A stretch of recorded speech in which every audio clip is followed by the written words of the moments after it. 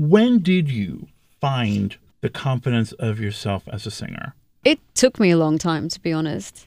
When I think back to making my first few albums, I didn't have the skill, I didn't have the experience, and I didn't have the confidence to do any more than I did at the time with those early records. However, the noise came out, it did the thing that is important, I guess, which is connecting. And maybe part of its charm was the fact that it wasn't great. So I had to work really hard. I had to really try and find the confidence when you're about to go out and do a show and you feel like everyone's saying, well, you can't sing or you don't sing, and go and do another show. So through that, I just got experience, and I've really, man, if I didn't learn enough in 25 years, then I should have stopped a long time ago.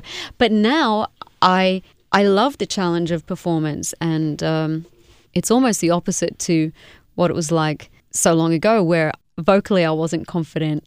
I would do as much dancing as possible. I just kept moving. I was bouncing around all the time. And now I'm really happy to just stand still and sing a song. I will never have the kind of voice that some people keep thinking is what I should have, but I have my voice, and that's what I've accepted. That's how I communicate, and I own it now. I am at one with that.